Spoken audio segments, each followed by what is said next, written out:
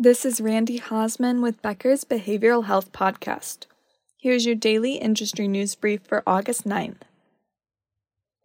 First, for over 40 years, Northern Orange County in California has not had a dedicated behavioral health hospital. But according to the Orange County Register, that changed last week when Anaheim Community Hospital opened.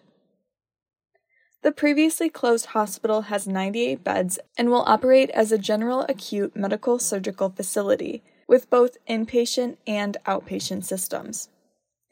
It features procedure suites, lab and imaging services, and specialized care options. This includes electroconvulsive therapy for patients with severe post-traumatic stress disorder. Anaheim Community Hospital will also provide care for patients with bipolar disorder and schizophrenia, along with those who require secondary detoxes for substance abuse.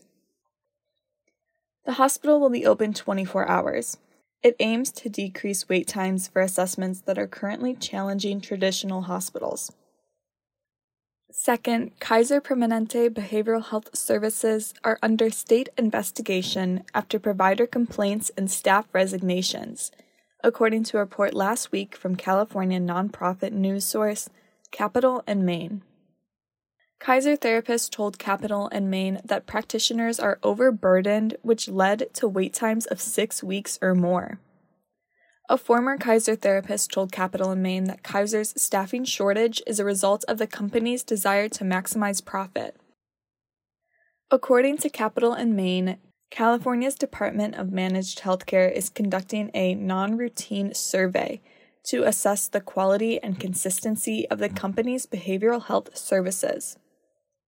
Capital and Maine asked Kaiser about the lack of access in May.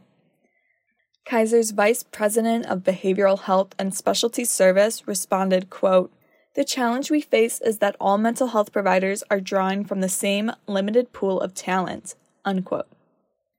The VP also added that Kaiser meets the industry standard of access to initial appointments. In 2021, San Diego sued the health system. It claimed that more than 30% of Kaiser's listed therapists weren't actually available to patients, and some listed incorrect contact information. Other listed therapists were no longer in practice, and some were not even part of Kaiser's network. Kaiser's VP told Capital and Maine that Kaiser has put $500,000 into recruiting efforts to fill more than 1,000 open positions. Members of the National Union of Healthcare Workers are set to begin an open-ended strike on Monday at Kaiser Permanente facilities in California. The union says that Kaiser has failed to provide real parity for mental health care, as well as rejected proposals to increase staffing and access to care during contract negotiations. A psychologist in Kaiser's Napa/Solano region says, quote, "We're serving a strike notice because our patients aren't receiving needed services.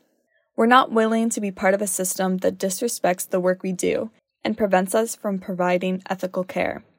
Kaiser has no excuse to continue treating mental health care as a separate and unequal service, and we're going to keep striking until that changes," unquote. Third, healthcare staffing and recruiting company Ingenovis Health launched a program last week that is aimed at boosting retention and well-being for nurses and other healthcare professionals. Ingenovis's CEO says, quote, "The compounding healthcare provider shortage and the devastating burden of COVID-19 have compelled us to invest resources and tools to support our healthcare talent," unquote.